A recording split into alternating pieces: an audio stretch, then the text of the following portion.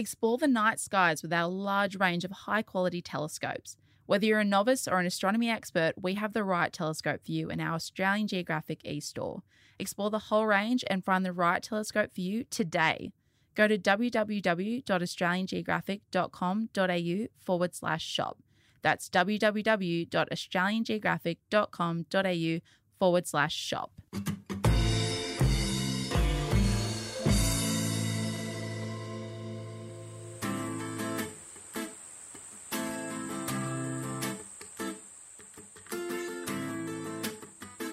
Hi, I'm Angela Heathcote and this is Talking Australia. Today, I'm speaking with Kamilaroi water scientist Bradley Moggridge. Bradley is determined to integrate Indigenous knowledge of water with Western sciences to better understand and manage Australia's precious water sources. Bradley is outspoken about the many ways Australia's water has been mismanaged over the years, but has spent much of his life working on solutions. So I'm really excited to be chatting to him today on this episode of Talking Australia.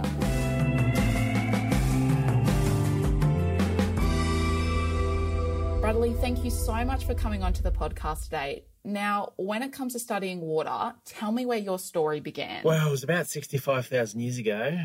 Sorry. Look, I drank it from a young age. I swam in it. I loved it.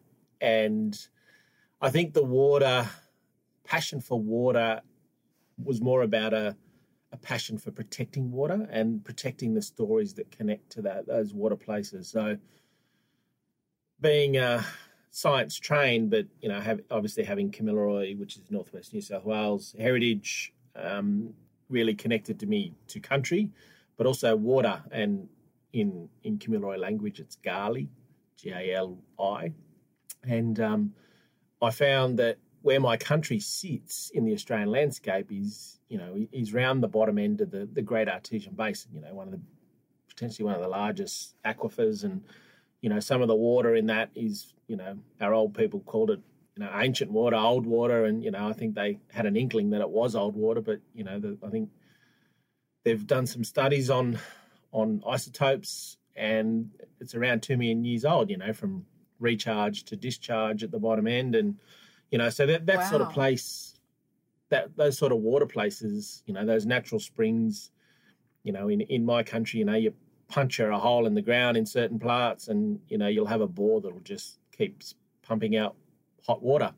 That's sort of like it's on tap. And I think that got to the point where our people knew it was important, but when obviously things changed as the frontier moved across the landscape, they were just puncturing holes everywhere and water was just flowing in open drains. And, then springs started to lose their hydraulic head, which is, their source and their let's say their flow rates, and that was affecting Kamilaroi people. So I went down a path of science from school, and I think it started probably, let's say, with a ducts of geology at the high school and the HSC at my school in the late 80s, and moved to science straight out of school. And then I was doing geology, which didn't really connect. I connected with. I love learning about the earth.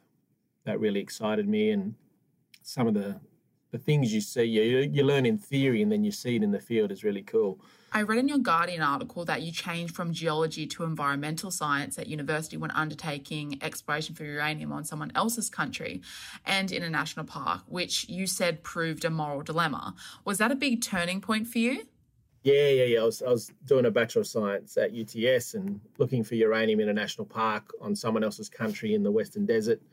And I just come home and said, that doesn't feel right. And that was the switch to environmental science. So I think it was probably the right decision at the right time. I don't think I could have gone down that career pathway, but more about thinking about where I could have my impact best. And I think environmental science was a good choice. And that change led me down this new pathway. And, working after doing the Bachelor of Science, environmental science, in local government, New South Wales EPA or Environmental Protection Authority, and then decided to do a master's in groundwater because I knew groundwater was important. So that's hydrogeology is the I suppose is the professional name, but it's it's a study of water under the ground, and we're a small but I suppose connected society, very specialised. And I think the connection Aboriginal people have with groundwater is pretty much unexplored. And part of my master's thesis was looking at that relationship. So that really. And when you were exploring that, what did you sort of find? Well, I found that Aboriginal people and groundwater wasn't a thing.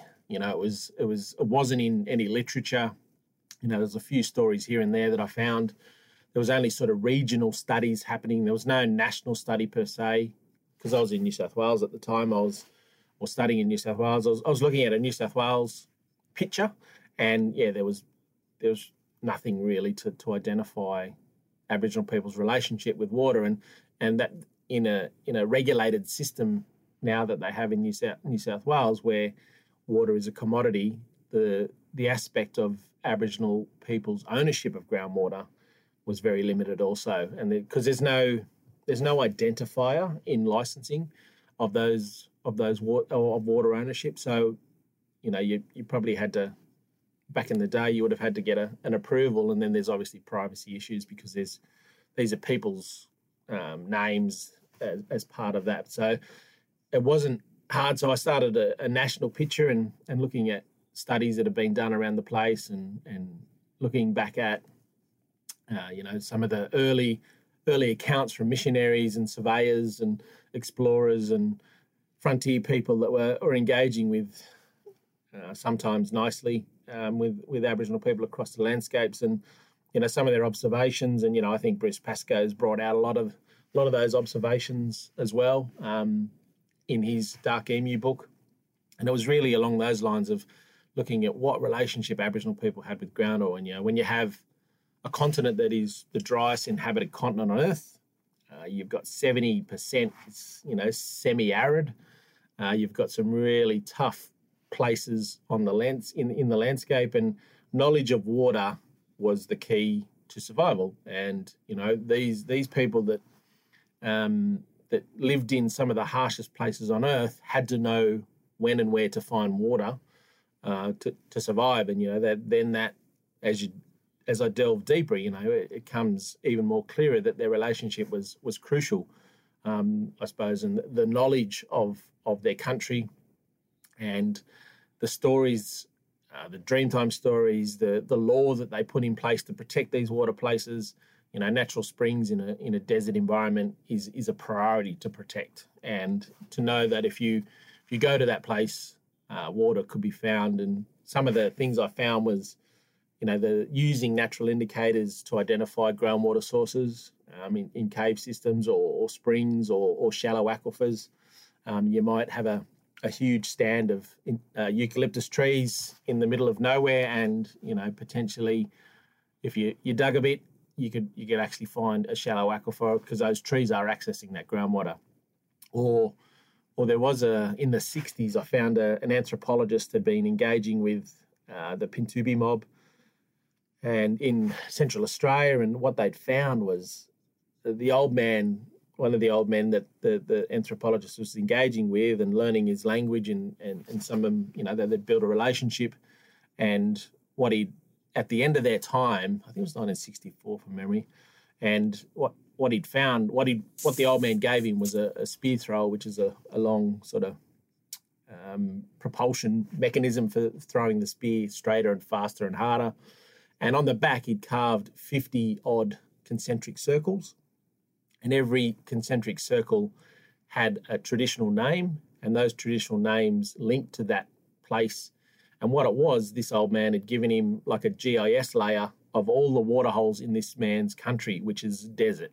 And so, that sort of knowledge existed for survival. And, that was really, really exciting and I suppose what I've been trying to do over, that was early 2000s when I produced that thesis. And from then, it's all about celebrating that knowledge of what Aboriginal people can offer in the water space because, you know, as I said, it's a dry continent and people have survived for tens of thousands, 65,000 years, maybe longer.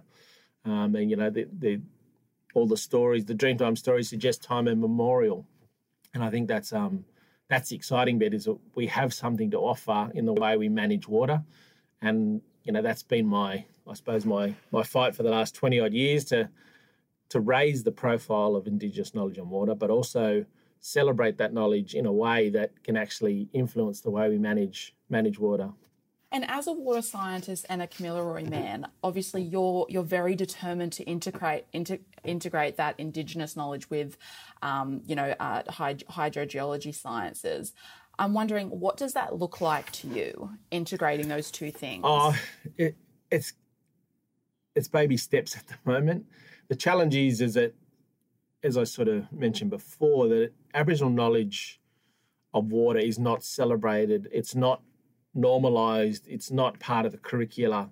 And I suppose that's the other challenge is bringing that knowledge into the curricula and making it normal. You know, like my eldest, my son is in year 11 and he has to do Aboriginal studies as an elective. It's not core learning. My daughter's in year 7 and, I'd love to, that Aboriginal studies is a subject, that they can actually do, it's part of the core curricula. And I think it's starting at those young ages and even in primary school. My wife's in early childhood and, she does what she can to bring in that, bringing elders, but also teaching some of those stories that are thousands of years of observations of one's country and testing that environment. That knowledge is a science. It's not, and I suppose it's flipping the let's say the paradigm from storytellers and mumbo jumbo and myth and legend and folklore to a set of knowledge that can actually be meaningful to manage country, because the last 200 odd years, Australia in its context hasn't managed country that well. We've seen droughts after drought. These last 2 big droughts we've had in the last 20 years. They talk about a drought every 40 years. We've had 2 massive droughts, worst on record, let's say, that's been reported. The Millennium Drought and the last mega drought created, severe issues. And I suppose the way we manage water was really exposed when we had those massive fish kills in the Lower Darling, two of them. And then you had 2 independent scientific bodies review why those massive fish kills happened, and not one Indigenous person was a member of those panels. And I suppose that's the thing, that the cultural shift of science needs to evolve as well. And, we don't have any Indigenous people as members of or fellows of the Academy of Science or fellows of the Australian Technology, Science and Engineering Academy, So we do have Indigenous members of the Academy of Social Science.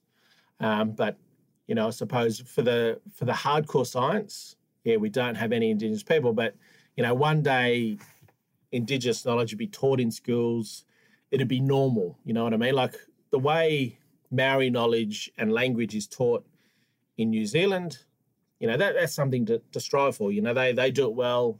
Non-Maori people know Maori language. I suppose they're lucky in a way, but they only have they have a similar language, a dialect that everyone can learn. Whereas Australia, we have that diversity of 250 plus languages that are all different in the way they're spoken and meaning. So that would be a challenge, but I'm on Ngunnawal country in Canberra here, and if my kids learnt Ngunnawal, that'd be a great thing. But I'd love them to learn Kamilaroi language, which is a challenge because we're about 900 k's away from country at the moment. But I think Indigenous knowledge would be front and centre. It wouldn't be an elective, and then the challenge would be also to indigenise the university curriculum, that Indigenous knowledge and methodologies are throughout are throughout that as well. That's a way to go for the university sector. And I think if that is a future, then I think that'd be a good future, because people would be equipped with some of the oldest knowledge on the planet. And I think that's cool. And I just want to go back to something you mentioned. Obviously, the Murray-Darling fish kills was kind of like one of the biggest stories from the past 3 years. And it's a big mismanagement story as well.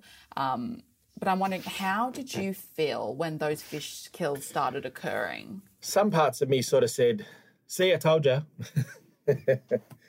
But some part of me was crushed, like when you think about some of those fish, like the gudu in our language is the Murray cod, thagay is the yellow belly, or or callop, and some of those fish are people's totems. They have a direct connection to that species, to protect that species, and to see those fish floating belly up would have been heartbreaking for those people. But then you also think beyond that connection, that's that human to species connection, but you've also got the spiritual connection to those fish, where Pondy down further south in Naranjeri country is a creation spirit, so there's really strong connection to these fish species, but also that they are a food source. That if you take away that food source, then the mob are going to go and buy flake from the fish and chip shops, or hake, or whatever it's called, flake I think it's called, isn't it? Which is not what they're used to, and the kids then can't go catch fish. They might start playing up because they don't have that outlet to go and catch fish for the family or for uncles and aunties. And, so I suppose the connection Aboriginal people have with those species that were floating is multi-tiered, but it also exposed how we are not engaged in this space. And after that, there was the federal government threw some money at a review of native fish recovery, and there was a number of panels brought up, and I was lucky to sit on the scientific part of the native fish recovery strategy, and I think that's being considered by Ministerial Council this week. So there's Indigenous voice is strongly in that, because there was a cultural advisory group set up as well as part of that. So, but the challenge was that Indigenous people weren't seen as experts when these two independent scientific committees were part of it. And, you read Uncle Badger Bates' submission to the Royal Commission, South Australian Royal Commission into the Murray-Darling Basin, he provides a lot of scientific evidence which is based in Aboriginal law and knowledge. But he would be seen as a storyteller, and that's the thing that needs to change to our path to impact to better manage country, I believe. Subscribe to our AG magazine for 6 months for just $30 and save 33% on the newsstand price. That's 3 issues of our award-winning magazine delivered to your home for just $30. Plus, you will also receive exclusive benefits, including 10% off all products purchased in our e-store. So don't wait. Go to www.australiangeographic.com.au/Talking Australia for our special offer. That's www.australiangeographic.com.au/Talking Australia. In 2017, you published a paper that basically talked about Indigenous water policy and the impacts of the political cycle. What did that analysis kind of find, and how does that lead into conversations around the management of the Murray-Darling Basin? Yeah, look, I had 2 uncles that were in Aboriginal affairs a long time, and they're now passed now, but, they always said governments will come and go, and government ideas will impact you, and those cycles of government will change. And even though you might have the best process, the best product, the best output, if a government or leadership changes, they will change it to suit them. And unfortunately, a lot of Aboriginal programs come and go purely because of that. The funding is stopped. A new government comes in, they cut that funding because it was a previous government's funded process, or there's a new leadership. I've been directly impacted a number of times. It could be a restructure.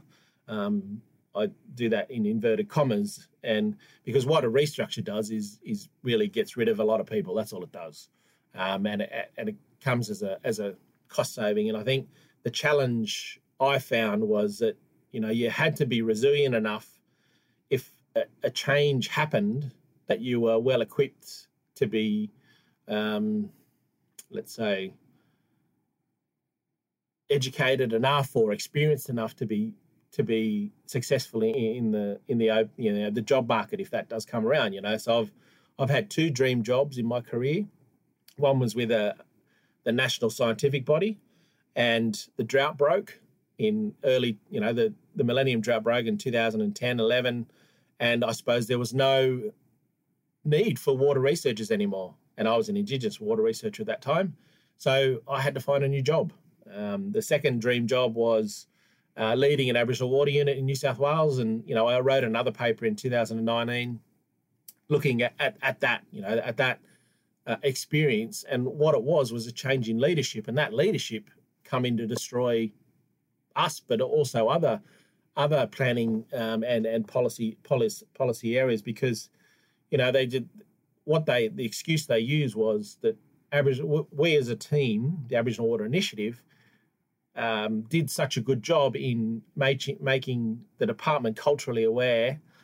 So we had cultural awareness training for the whole department, that they didn't need Aboriginal people anymore.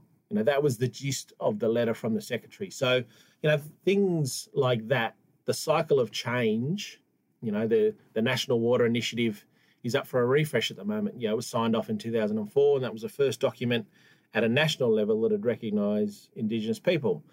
And I think that is up for a refresh. It can do better. But the challenge was that the National Water Commission was the agency, the independent agency that had the opportunity to make sure the National Water Initiative was being implemented at a national level. And then under that, there was a First Peoples Water Engagement Council that gave advice to the National Water Commission. And, most of the time, the National Water Commission took that advice. But the problem was a new government come in and got rid of the National Water Commission. And obviously that got rid of us as the First Peoples Water Engagement Council. So, these sort of cycles come and go, but we have to be resilient enough to survive those cycles. And, Victoria at the moment has an Aboriginal water unit. They've, the current government and the previous government, which was the same government, they'd promised 9.5 million, I think, from memory, to Indigenous water, Aboriginal water opportunities. That was building an Aboriginal water unit, and also Aboriginal water policy, and also Aboriginal water ownership. And so if the government changed at the last election, that program could have been scrapped straight away.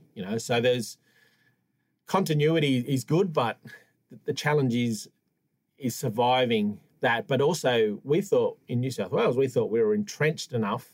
We're in legislation, we're in gazetted water sharing plans, floodplain management plans. We were key to giving advice on licensing and things like that. So we thought we were well enough entrenched in the system, so they were cornered, so they couldn't get rid of us. But magic red pen come out and we were gone. How do you deal with those so many ups and downs? And so how do you mentally cope with all of that? Some days are tough. I think resilience is built in, survival is built in to, that's what I believe, survival is built into Aboriginal people. We will survive. We survived thousands of generations of dry continents. We've survived sea level rise. We've survived volcanism, of volcanic activity. And, those stories exist. And when the sea level rose in Port Phillip Bay in Melbourne, there were Aboriginal stories around that, so they've survived droughts, they've survived floods. And I think that being built into us, there is a resilience already built in. And now we're surviving government policy, and I think it's a new enemy at the moment. But I think for me, having an impact, I've been lucky enough to build on a good education, and I'm now in a position where I can actually give people a voice. So a lot of the times through government, through research, I'm the only Aboriginal person in the room sometimes, and you've got to be a voice. I'm not in a position to represent every Aboriginal person, and I'd be kicked out of town if I did that. My work in Aboriginal affairs would be done. I cannot be a voice for Aboriginal people Australia-wide or Torres Strait Islander people. I have to represent my own mob, Kimmeroy mob, and I have to have approval to say certain things. Like for me in groundwater, a lot of groundwater sites in my country are women's sites. So I need to be careful of that, so I can't say too much or give away certain information because potentially I'd be getting a slap up the head from the aunties, you know what I mean? So, or a thong from 50 metres. I think the challenge for me, or my career sort of, I don't know what's the word, this is the way I think and feel. My own way of doing is that I have to have an impact wherever I am.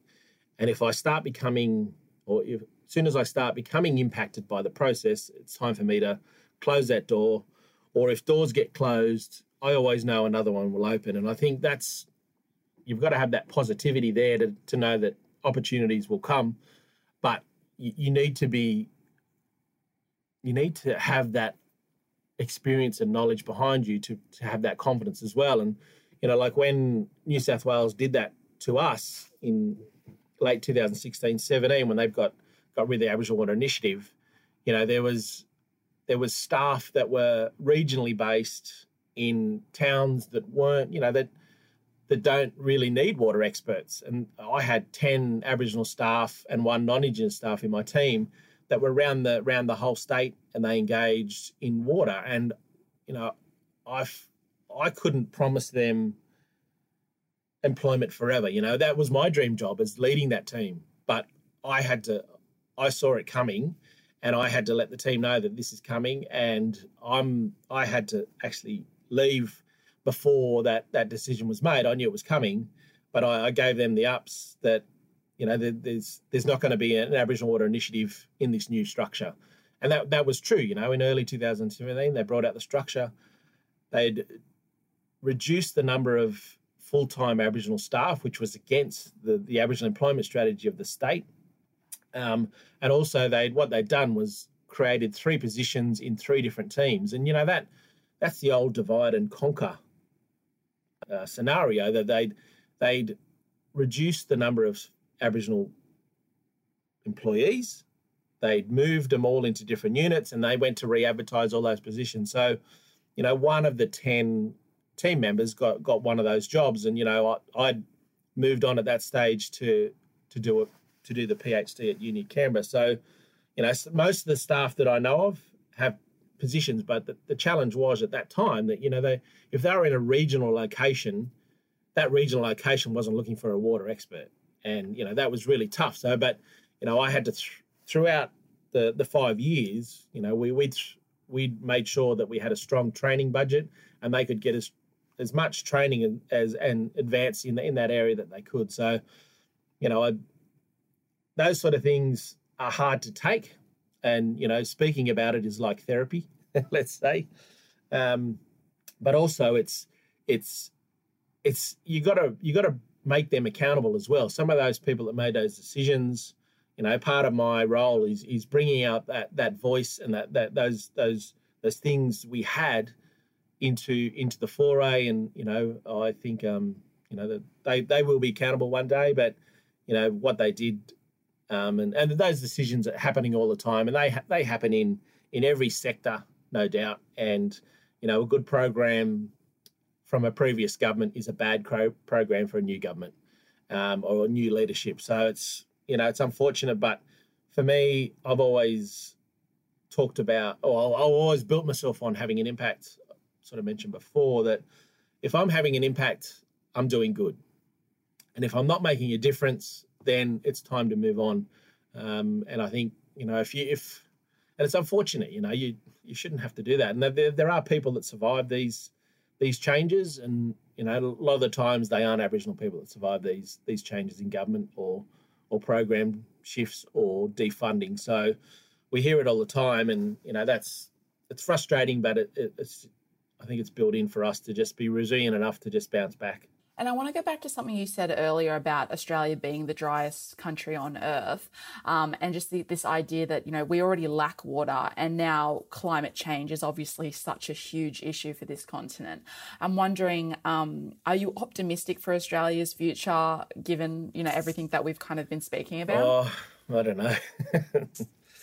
I think about my kids' generation and, you know, what are they going to grow up with? What are we going to leave them? And I think that's the legacy issue, is that, you know, do we dig more holes in the ground to pull out coal to actually heat up the atmosphere? I think that is probably a no-brainer. And unfortunately, the way we're heading, we're going to see more and more impact, especially for Indigenous people. Some of these places are going to get drier and hotter.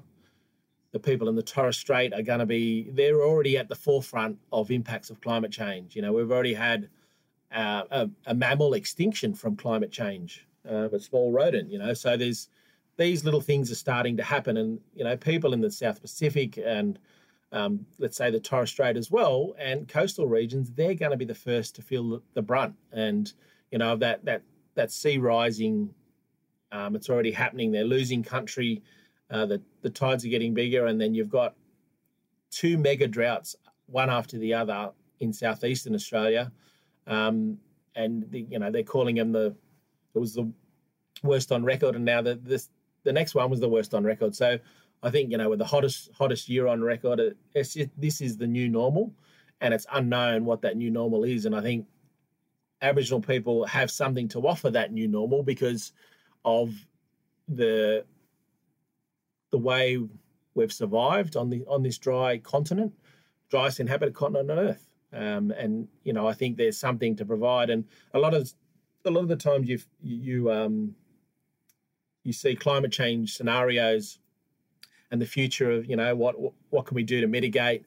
How can we adapt? And I think the aspect of Indigenous knowledge, adapting and mitigating for thousands of generations to the changes in country, are already there. So, you know, I think that's the same for water management, is that, you know, they have the stories that talk about, you know, the water holes that are deep, you know, they call them refugia these days, of the ones where, you know, the native fish and aquatic species live in these dry times. But when you have the whole river dry, what happens then? You know, that's been happening, unfortunately, in too often. And, you know, you see the way we manage water under these scenarios, and climate change is not part of these scenarios. And, you know, these droughts aren't included in current day modelling. And, you know, you'll find that rivers will stop flowing and dry up quicker and faster into the future, no doubt. I have no doubt about that. And what happens is that rules that are set up to manage and share water, let's say in New South Wales, in an unregulated system, they can actually pump water that's in low flow. So when the river's at its lowest flow, people can still pump. That's a rule that was brought in by a previous water minister. And, you know, that's the problem, is that that's the water that's supposed to keep the river alive. But, you know, these guys that are pumping that water aren't breaking the law. They're just complying with the rules. And they're the rules potentially they lobbied for. And that's unfortunate. And those sort of things need to be changed. It's not about the dollar, because water is a commodity, unfortunately. It shouldn't be about the dollar. It's about the value of that water for life. You know, if without that old saying is, without water you die. And I suppose country is dying a lot more often because water is mismanaged. Well, thank you so much for coming onto the podcast with me today, Bradley. I really appreciate it. No worries. Thanks for having me. That's it for today's episode of Talking Australia. If you have questions or comments, feel free to reach out. Write us an email, podcast@australiangeographic.com, or find us on Instagram @AustralianGeographic. And if you go to australiangeographic.com.au/Talking Australia, you'll find a special subscription offer. So don't wait. Go to australiangeographic.com.au/Talking Australia. Also, make sure to subscribe to the podcast on iTunes, Spotify, or wherever you get your podcasts from. Thanks for listening. Until next time.